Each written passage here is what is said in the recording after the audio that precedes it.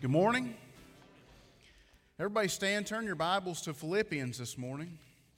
Phillipians chapter number 3. Wasn't that good singing this morning? Amen. That was good. That just done my heart good. It's easy to preach when you have good worship singing like that. And so I was going to sing this morning, and I tell people that I like to sing before I preach because it makes you appreciate my preaching that much more rather than my singing. Come on, people, smile for me this morning. I know it's a little different this morning, and some of you have met me, some of you have not, but I'm just going to preach the Bible. I'm here to speak on God's behalf this morning, not on mine. Philippians chapter 3, verse number 1, the Apostle Paul says this. He says, "Finally, my brethren, rejoice in the Lord. To write the same things to you. To me, indeed, it's not grievous, but for you it is safe." He says, "Beware of dogs, beware of evil workers, beware of the concision. For we are of the circumcision which worship God in the Spirit and rejoice in Christ Jesus and have no confidence in the flesh." He says, "Though I might have confidence in the flesh, if any other man thinketh that he hath whereof he might trust in the flesh, I more. Circumcised the 8th day of the stock of Israel, of the tribe of Benjamin, and Hebrew of the Hebrews, as touching the law, a Pharisee. Concerning zeal, persecuting the church, touching the righteousness which is in the law, blameless. But what things were gain to me, those I counted lost for Christ. Yea, doubtless, and I count all things but lost for the excellency of the knowledge of Christ Jesus my Lord, for whom I have suffered the loss of all things, and do count them but dung, that I may win Christ, and be found in him, not having mine own righteousness, which is of the law, but that which is through the faith of Christ, the righteousness which is of God by faith, that I may know him, and the power of his resurrection, and the fellowship of his sufferings, being made conformable unto his death, if by any means I might attain unto the resurrection of the dead, not as though I had already attained, either were already perfect, but I follow after, if that I may apprehend that for which I am also apprehended of Christ Jesus." Let's pray. Father, we love you. God, we thank you for all your many blessings. God, we thank you for the privilege, Lord, that it is to be in this house this morning. God, I thank you for the folks that have gathered here, Lord, to sing and to hear the message. God, I just pray that you would touch. Lord, that you would just bless each one that's put forth an effort to come this morning. God, I thank you for this church, Lord, and all that are here. But God, this morning, I want to pray especially, God, for the lost. Lord, if there's anybody lost in this house this morning, God, I just pray that you would deal with them this morning. Convict their soul. Let your word speak to them. And Lord, let them know that they're in need of a Savior this morning. God, I just pray that you would touch me. God, use me as your vessel. Lord, I'm absolutely nothing this morning. God, I can preach only through the power of the Holy Spirit. God, I just pray that you would move upon us. God, let the Holy Spirit do his work. And it's in the name of Jesus we pray. Amen. You may be seated. Where's Brother George at, the Sunday school teacher this morning that I had? Where's he at? Is he here? There he is, right there. Hey, I think that he must steal my Bible before and know where I'm preaching from, because the last 2 times that I've been here, he's actually talked about some of the things from the sermon. And this morning in Sunday school, we actually talked about the Apostle Paul, and we talked about Saul and his conversion to Christianity. When I get to heaven, if there's somebody I would like to meet besides the Lord Jesus Christ himself, I would say that a lot of people, a lot of Christians would agree with me that they would like to meet the Apostle Paul. He wrote 13 epistles in the New Testament, and basically all the doctrine that the church has this morning is from the Pauline epistles. He was the apostle that went to the Gentiles and preached the word. And he wrote to the Philippian church here this morning that we're reading from. And I want you to understand that the Apostle Paul, when he wrote to this church, he had sort of a special bond with the Philippian church. Because if you recall in the book of Acts, it was in Philippi that Paul was in prison and that Paul was beaten. And that he went and in this Philippian prison, he did something that was very strange to somebody that would be in prison. And that he said, and he sang praises in the middle of the night in a Philippian prison. The one he was in prison with, I'm sure that they got to glorifying God, and maybe they got to talking and got to singing, and before you know it, they started glorifying God, and the prison shook, and their chains fell off in Philippi, and all these prisoners saw the Apostle Paul. Now, if I was a guessing man, and of course the Bible doesn't say anything about this, but when all those other prisoners saw their chains fall off and heard the praises of God sung, they knew that something was different about the Apostle Paul. Some of them might have been in prison for a long time, and they might have been sitting there for a while, and they thought, wow, we've never had a prisoner like this in this prison here at Philippi. And in fact, I know at least one person was impacted by that situation, because the Bible goes on to say that when their chains fell off, that the Philippian jailer, the Bible says, sprung in, and he was ready to basically kill anybody that was trying to escape. And then Paul reassured him, he says, we're all here.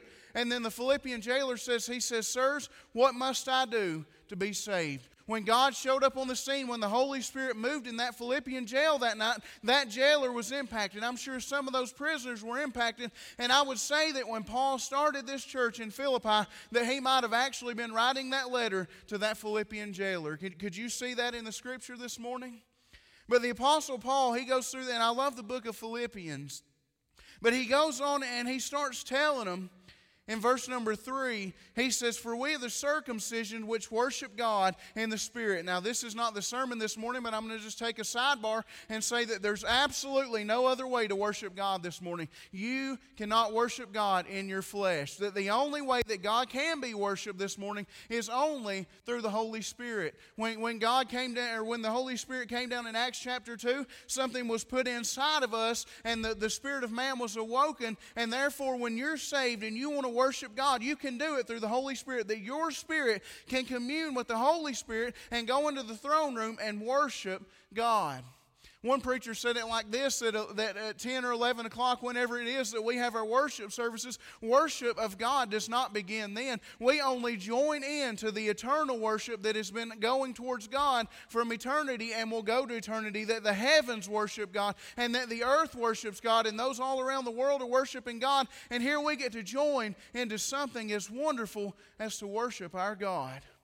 And He's worthy this morning, isn't He? Say amen. Get a little louder for me. I'm beginning to think some of you may not be hearing me. Mike may have to turn me up. But he says that we worship God in spirit. He says, and we rejoice in Christ Jesus. But then he makes a statement and he says something else. He kind of turns the page a little bit and he says, and we have no confidence in the flesh. That we have no confidence in the flesh. You and I, we're made up of 3 parts this morning. If you're born again, if God has saved you, you are a 3-part being. You are flesh. You are the part the flesh. You're looking at me this morning. Every one of you has flesh, and we know that flesh is warring against everything else that is within us. But then we also have a spirit. We have that spirit of man that is inside of us that is awakened when God saves our souls. But then we also have a soul. We have a soul. And as I said a moment ago, you cannot worship God in the flesh. And Paul says not to put any confidence in your flesh. I see these T-shirts. Does anybody in here like to read T-shirts besides me? I go out in public and read T-shirts on people. And I see these T-shirts that a lot of teenagers are wearing, maybe some adults, and they say, follow your heart.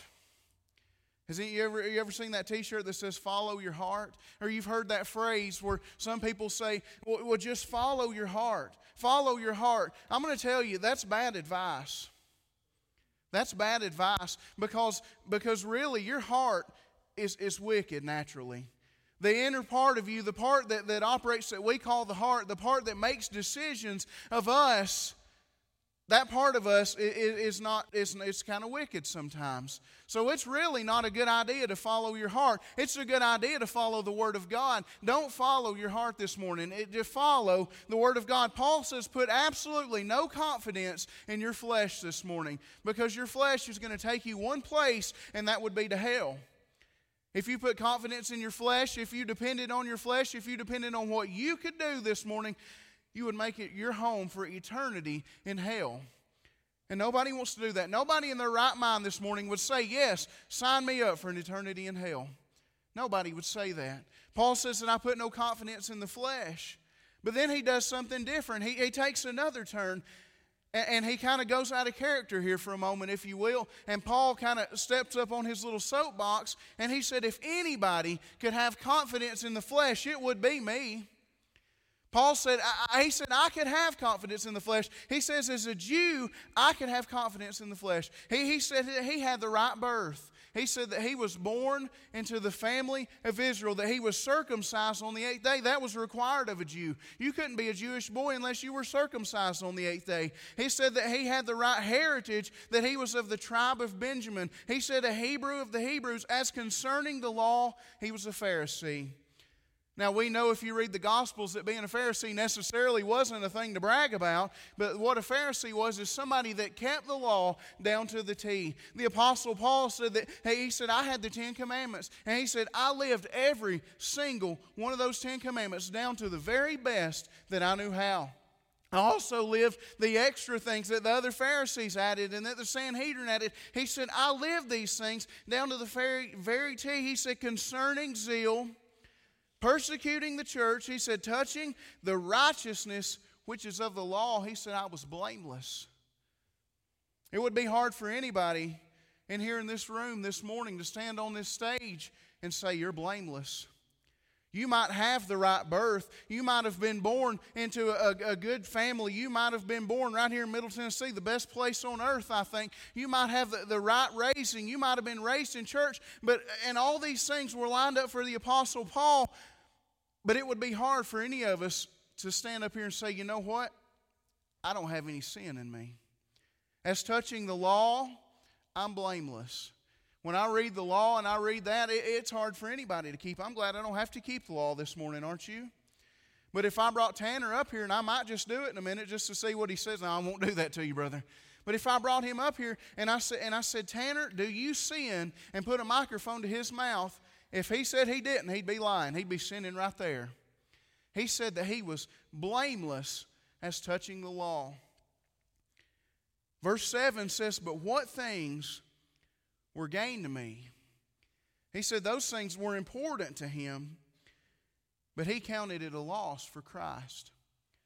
In verse 7, Paul uses a word that we need to pay attention to this morning, a word that we need to bring out for just a moment. It's a word that he repeats 3 times in the next 2 verses. He says he counted it loss. He counted it loss. He took an account of his life from the time of his conversion back. From the time that he was saved miraculously and gloriously on the Damascus Road, he took from that moment back, and he said, from that moment back, everything that happened into my life up to that point was a total waste of time. That's a bold statement, isn't it? That would be a hard thing for you and I to say this morning, but we have to say it. See, saved people have to count their life but a loss. Everything pre-conversion, Paul says, he said, I counted it a loss, but it wasn't just a loss for no reason. He said, I counted it a loss for Christ, for Jesus' sake. Paul had to give up every single thing that he had lived for up to that point when he was saved. He had to give up the Sanhedrin council that he was trying to sit on. He had to give up that education and everything that he had from the Jewish law. He had to give up everything. He had to give up pretty much his family, his home, everything that he had. He said, I count it a loss. That was time lost. Anybody, I think Brother Cecil and folks that work in environments, manufacturing, they count losses. They say what's going good and what's going bad, and they count their losses, and they try everything they do to fix those losses. The Apostle Paul said that my entire life up to that point was just a loss. He said he counted. He sat down. Do you ever just sit down sometimes and take an account of your life? We sit down sometimes, don't we, and with our checkbook and with our bank statements and all that, and we take an account of that. Does anybody in here do that?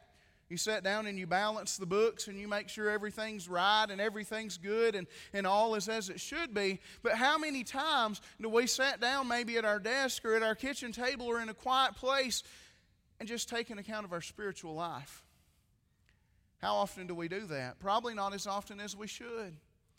Most people balance their checkbooks once a week, but we balance our spiritual lives? He said, I'm counting. Paul goes on in verse number 8, and I'll get to the message in just a moment. He said, yea, doubtless. Here's that word again. He says, and I count all things but loss, for the excellency of the knowledge of Christ Jesus my Lord, for whom I have suffered the loss of all things. Here's that word one more time, and he says, do count them. He says, I'm counting them again, but dung. That was a trash pile. You go into the Jewish time, in this time period, and you would find just heaps of trash. They didn't have landfills. They would just have heaps of trash. And Paul said, I could just take my life before I was saved and just throw it onto that heap of trash. He says, I count it of a loss. The Apostle Paul was basically saying, and here's the message this morning, he said, what I had before was a religion. See, there's a lot of religion in America. Did you know that?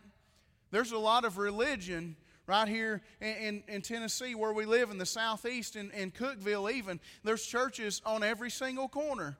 You can't go a mile in any direction without running into 3 or 4 churches. And that's a blessing sometimes, but sometimes it's bad.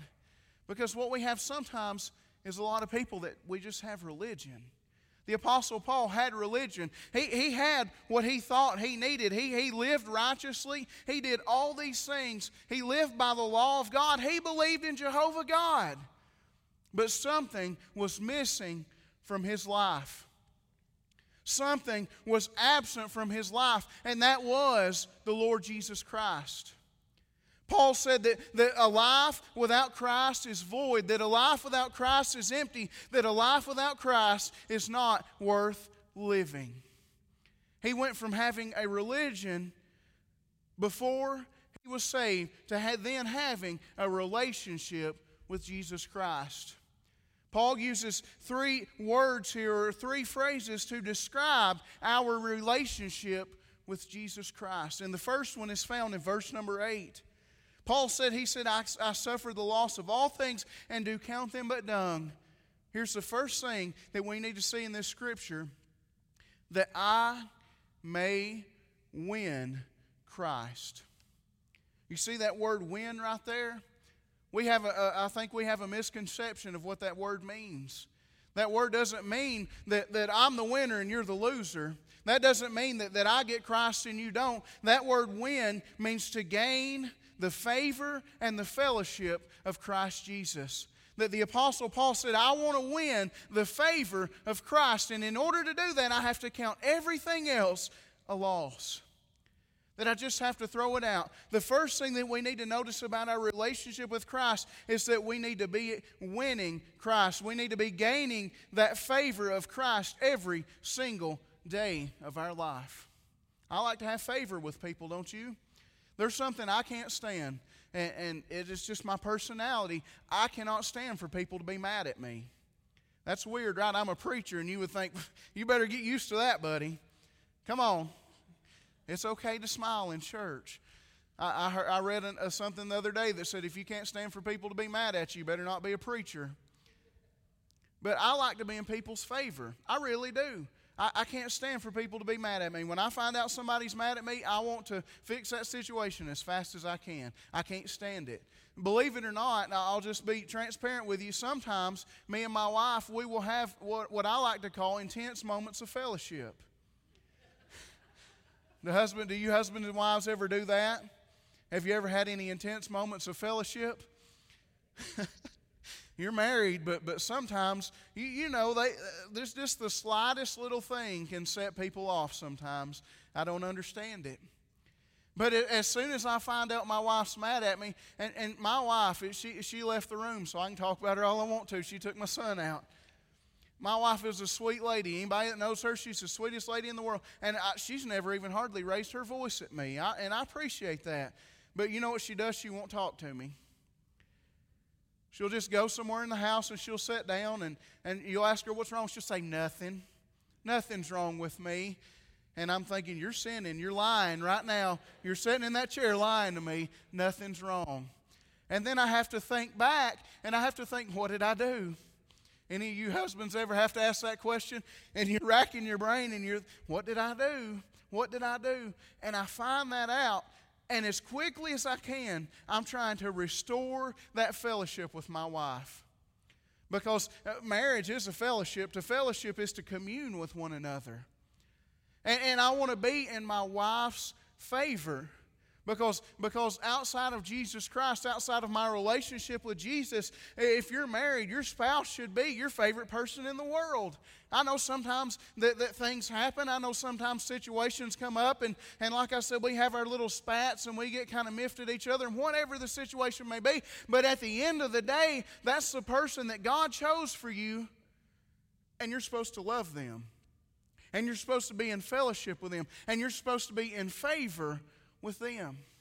How much more should we want to be in fellowship and favor with Jesus? How much more should we want to always be in that right relationship with Jesus? I'm going to tell you that sometimes as saved people, you're going to get out of the will of God. You're going to do things, you're going to make mistakes, you're even going to slip up and sin sometimes, and that fellowship is not going to be as sweet as it should be. That Holy Spirit is not going to come and He's going to bless you. I like to be blessed, don't you? And I know that when I get the sin out of my life and when I get the unrighteousness out of me, that God will bless me. But there are sometimes that something happens, and God, sometimes it seems that I'm out of favor with Him sometimes. We need to have that right relationship with Jesus at all times. Be in fellowship with Him. Be able to communicate with Him at all times. You know, as a parent, I find out what favor is sometimes. I love my children unconditionally. I have 2 beautiful children. I'll brag on them, but they're beautiful. And your children better be the most beautiful children in the world to you. But sometimes, believe it or not, my little daughter does things that I don't approve of and that I don't appreciate. But still, those kids are in my favor. Those are my children. And I love them unconditionally. When you make a mistake, see, Jesus is willing. He's waiting. He's standing there with open arms saying, please restore that relationship with me. Please come back to me and get your heart right. Get that sin and that unrighteousness out of your life. And all those things, He said, count them lost that you may win my excellency. That you may win my grace and my favor and all these things in my fellowship. Paul said that he counted his whole life but trash that he could win Christ. He goes on to say just immediately in verse number 9, he says, not only do I want to win Christ, not only do I want to gain His fellowship and His favor, but then he says the next phrase, he says, and I also want to be found in Him. He says, I want to be found in Him. He says, wherever you find Jesus, I hope you find me. And wherever you find me, I hope you find Jesus. He says, I want to be found in Him. He goes on to say, this is in the same verse, he says, not having mine own righteousness, which is of the law. He said, but that which is through the faith of Christ, the righteousness which is of God by faith.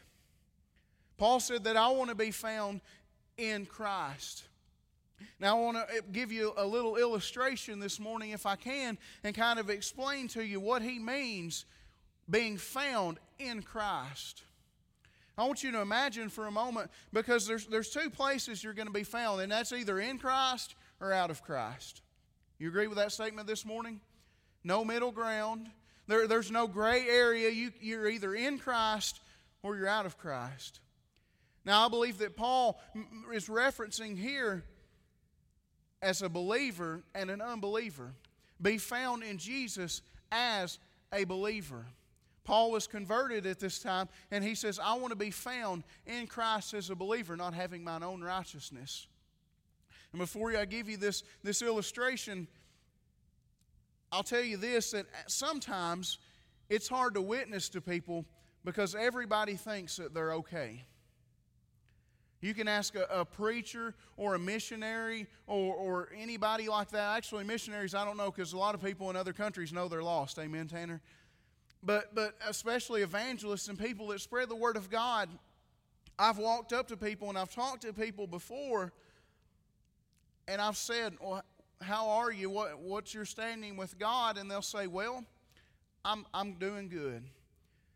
They'll say, yes, I'm right with God. You can ask somebody, are you right with God? And they'll say, yes, I'm right with God. And you'll say, how do you know you're right with God? You can ask them that question, and they'll say, well, I'm a good person. Anybody ever heard that, trying to witness to somebody? The first thing they'll say is, I'm a good person. I'm a good person. I've never hurt anybody. I treat my wife good, and I do what I'm supposed to, and I work, and, I'm a good guy. I don't go out and drink beer on Saturday nights, and I don't beat on my wife, and I do all these good things. Doesn't that mean something? No. It doesn't. I know that's harsh, but that's what the Bible says.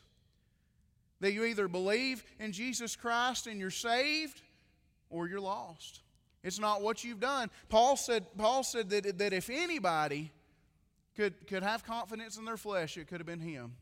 He lived better than anybody. He lived better than anybody in this time. He probably lived better than we do. But he says, that I may be found in him, not having mine own righteousness, which is of the law. See, people are comparing themselves to the wrong thing. People are trying to stand themselves up to members of the church. And I've heard this numerous times when I go out, and they'll say, this is my favorite line to hear, they'll say, well, I'm as good as so-and-so down at the church. I know how they live. I know what they do. And they'll bring up people. And the problem with that is, if you're comparing yourself to people, you'll probably win every time. I could find somebody and say, well, I live better than they do, but somebody in this world probably lives better than I do. And the mistake is that they start comparing themselves to others and not comparing themselves to Jesus. See, if you try to stand up to Jesus, you're going to fall short every time, according to Romans chapter 3, verse 23. For all have sinned and come short of the glory of God. It doesn't matter if you're living a high moral life or you're not. If you're lost, bottom line. Now here we go with the illustration. Imagine two people living in two different states. And just say there's one person in that state, kind of like Wyoming or something.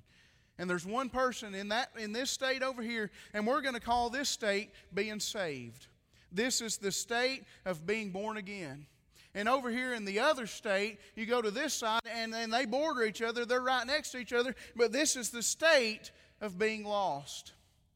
And there's a man that lives in the state of being saved, and a man that lives in the state of being lost. And that man in the state of being lost looks over, and he sees the man that is living in the state of being saved. And I'll use these steps. I'm going to come down here towards you a little bit. But he looks over at that man, and he sees that man that is saved, and he lives down here in the bottom of the state of being saved. That if there's a low point in the state of being saved, that he lives in it. He's in the lowest valley, and we'll say that this valley, that he lives in the bottom of it, and that he's just scraping the bottom, but guess what state he still lives in? The state of saved, right? No matter where he lives, if he lives here in the bottom, or if he lives in the valley, or if he lives on the mountaintop, he's still in the state of being saved. But then over here in the state of being lost, what the people do is they look at the people in the state of being saved, and they live on the mountain of self-righteousness. And they say, I'm up here on the mountain, and I live on the moral high road, and I do what's right. And look at that guy over there. He lives in the valley. But guess what? Guess what the difference is? The blood has been applied to that man. Paul said that I want to be found over here. That when you find me, that when you find the Apostle Paul, or when you find Seth Price or Cecil Essex, or whoever it is, that we're in the state of salvation. That you find us here, not living in our own righteousness like this guy is over here, but that we're living in the righteousness of Jesus Christ. If you're self-righteous this morning, you need to get over yourself. You need to figure out that it's not about you. Can you say that with me? Say, it's not about me. Say it 1, 2, 3. It's not about me. For some people, that's probably the first time that's ever come out of their mouth. It's a bitter pill to swallow, isn't it? But it's the truth. I didn't come here to sugarcoat things and to butter you up. I came here to tell you what the Bible says. And I'll tell you why I came here to do that, because there are souls at stake. We can't afford to not tell the truth. We don't have time to just preach stories. We don't have time to come up here and tell you what you want to hear. I've got to tell you what the Bible says, because there are people going to hell, and that concerns me. Let me just say this, lost person. If you're lost this morning, you probably know you're lost. That deep down inside, you may put up the facade, you may put up the curtain of your own self-righteousness and say, I'm doing good. But deep down inside of you, you know that there's a hollow place, and that the only thing that'll fill that is Jesus. Don't be living in your own righteousness, because your own righteousness is going to put you on the high road to hell. It's going to send you straight to hell as fast as you can get there, living in your own righteousness. He said that Paul said that I want to be found having that relationship with Jesus, because all else is null and void. All else doesn't amount to, here in Middle Tennessee, we say it doesn't amount to a hill of beans. Anybody ever heard that one before? Doesn't amount to anything. A life without Jesus, to be found in Him. And then lastly, he gets even more personal in verse number 10. He says that I may know Him and the power of His resurrection and the fellowship of His sufferings, being made conformable unto His death, that I may know Him. It's hard to get to know people in the society that we live in. We're superficial kind of today. We have Facebook and we have Instagram and we have telephones even. And really we don't come together like we should probably. You used to know people better than you do now. How many people, if you think in your mind, how many people do you really know? I know Tanner. I know who he is. I've got a pretty good idea about him, but I don't know him. I don't know what's inside of his heart. And I could sit down and I could talk to him, but to really know somebody, you know how you accomplish that relationship? You spend almost all your time with them. Now, I'll talk about my wife a little bit more. She's still not back, so I can talk about her just a little bit. But as a husband and wife, that relationship is what I compare it to, simply because if you're saved, you're in the bride of Christ. So that's a pretty good relationship comparison. But I know my wife probably better than anybody else on this planet. My wife knows me better than anybody else. But the thing about it is I've been married almost 7 years. June the 30th is when our anniversary is. And I was so naive when I got married that I thought I could figure my wife out pretty quick. Cecil, how long have you been married, brother? 30 what? Plus. What's that number at the end of the plus? 33 years. And if I asked Cecil, if I said, brother, do you know everything about your wife? What would you say? Absolutely not. 33 years, you would figure Cecil would be further down the road than he is right now. Yeah, not to put you on the spot, brother. And Cecil, I'm sure, has spent more than 33 years with his wife. They dated and whatever it was, and they were engaged. And Cecil has spent all this time getting to know his wife. But he still doesn't know all there is to know. I think as a man, sometimes that women just hold things back from us. And they don't tell us things, and they'll say, well, you were supposed to know that. Just to give you a really silly example, yesterday at lunchtime, me and my wife were about to eat lunch. And I reached in the refrigerator and got out potato salad. I like potato salad. And I got it out and I was putting it on my plate, and I looked in at my wife. She was sitting there, and I said, sweetheart, do you want me to fix you some potato salad? She said, I don't like potato salad. You should know that. We've been married nearly 7 years. She actually said that. She said, we've been married almost 7 years, and you didn't know I didn't like potato salad. I thought, well, no, I didn't sign up for that one. How am I supposed to know that? I don't follow you around when we eat and say, did she get potato salad? Did she get macaroni salad? I didn't know that. I learned it now. But there are other things I learn about her, intimate things and things that are deeper, things about her spirit and her soul and things deeper down in her that I'm still learning. Paul said, I want that same relationship with Jesus. He said, I want to know Jesus. I want to know Him. I want to have that deep relationship. That relationship, you notice that when people have been married for a really long time, that they can even sometimes finish each other's sentences. That they know what each other's thinking. Even after 7 years, me and my wife can be sitting in a room and look at each other and kind of know what we're thinking. We think the same. We're getting, older people sometimes even start looking more alike to me. You ever seen that? Older couples start looking alike. We get to know each other and know each other, but we never know it all. We should strive every day in our relationship with Christ to know Him that much more. To get down on our knees every morning and humbly say, God, I've got a right relationship with You this morning. God, I'm saved. Lord, I know that I've asked forgiveness and there's no sin in my life. But God, please reveal another part of Yourself to me today. God, I want to know You more. God, I want to know You in a more intimate way.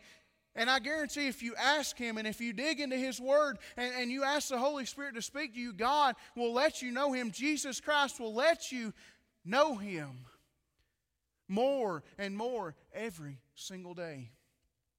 Paul said that I want to know Him. He said I want to win Him. He said that I want to be found in Him. And I want to know Him. Christians this morning, I want to speak to you for just a moment and tell you this, that you shouldn't treat a sermon as just a generic thing that somebody gets up here and says for a little while and you can smile and nod your head and say amen. You should take every single sermon that's delivered from God's Word and say, how can I apply this to my life? See, as a preacher, one of my main objectives every time that I preach is to try to give people an application to their life. And I would like to ask you as a Christian to sit down sometime in a quiet place away from the distractions and away from the world and just take an account of your life and ask yourself, is my relationship with Jesus as strong as it should be? Again, I'm not talking about asking yourself whether, am I saved? I'm talking about people that know they're saved, sitting down and saying, Lord, am I still in Your favor? God, is that fellowship still there?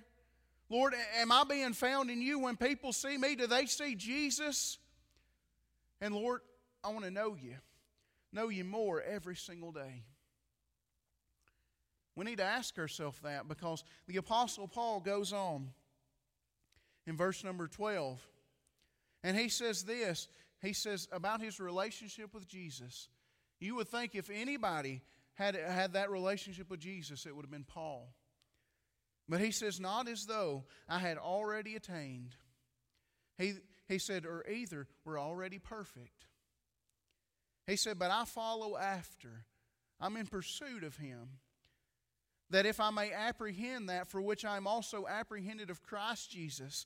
Brethren, I count not myself to have apprehended. He's talking to the brothers, to the church, to the saved people. He says, brethren, I count not myself to have apprehended, but this one thing I do, forgetting those things which are behind and reaching forth to those things which are before. Verse 14, I love this verse. He says, I press toward the mark of the prize of the high calling of God in Christ Jesus. Said that to saved people. He says, church, he said, we're pressing on. We're trying to reach out. We're trying to just get that much more in love with Jesus. But then lost person, Paul had a message for you too. He talked about your life that you're in right now. He talked about the life that was pre-conversion, before he was saved on the road to Damascus. He said, I had it all figured out. Everything was going good for me. I was doing the right things. People respected me. People looked up to me. He said, but I didn't have that relationship with Jesus. And that's all done. That's all trash. That's all just over with and done for. He said it's a life that's not even worth living. Paul said in another place that if we have hope in this life alone, we are above all men most miserable.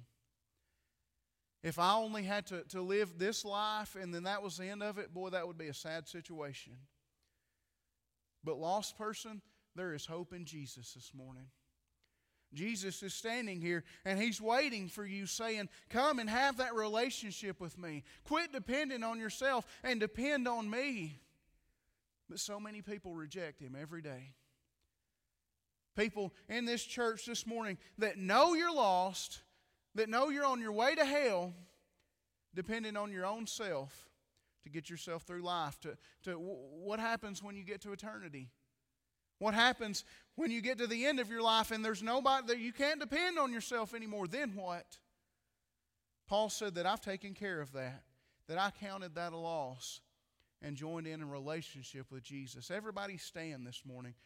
Brother Cecil and the piano player and musicians come. Everybody bow your head for just a moment, and I'm going to pray this morning. And if you're lost, if you know that you need Jesus, I ask you this morning to come to this altar and be saved. Don't put it off another day. Don't wait. If it's pride, swallow your pride. If it's the devil fighting you, tell Satan, say, be gone, Satan. I need Jesus this morning. Father, we love you. God, I thank you for your many blessings. God, I thank you for this church, Lord, and the attention of the people this morning. But God, you've spoken through your word. God, I was absolutely, Lord, unworthy to stand and speak your word. But God, the Holy Spirit has spoken this morning. And God, I just pray that you would deal with the lost people this morning.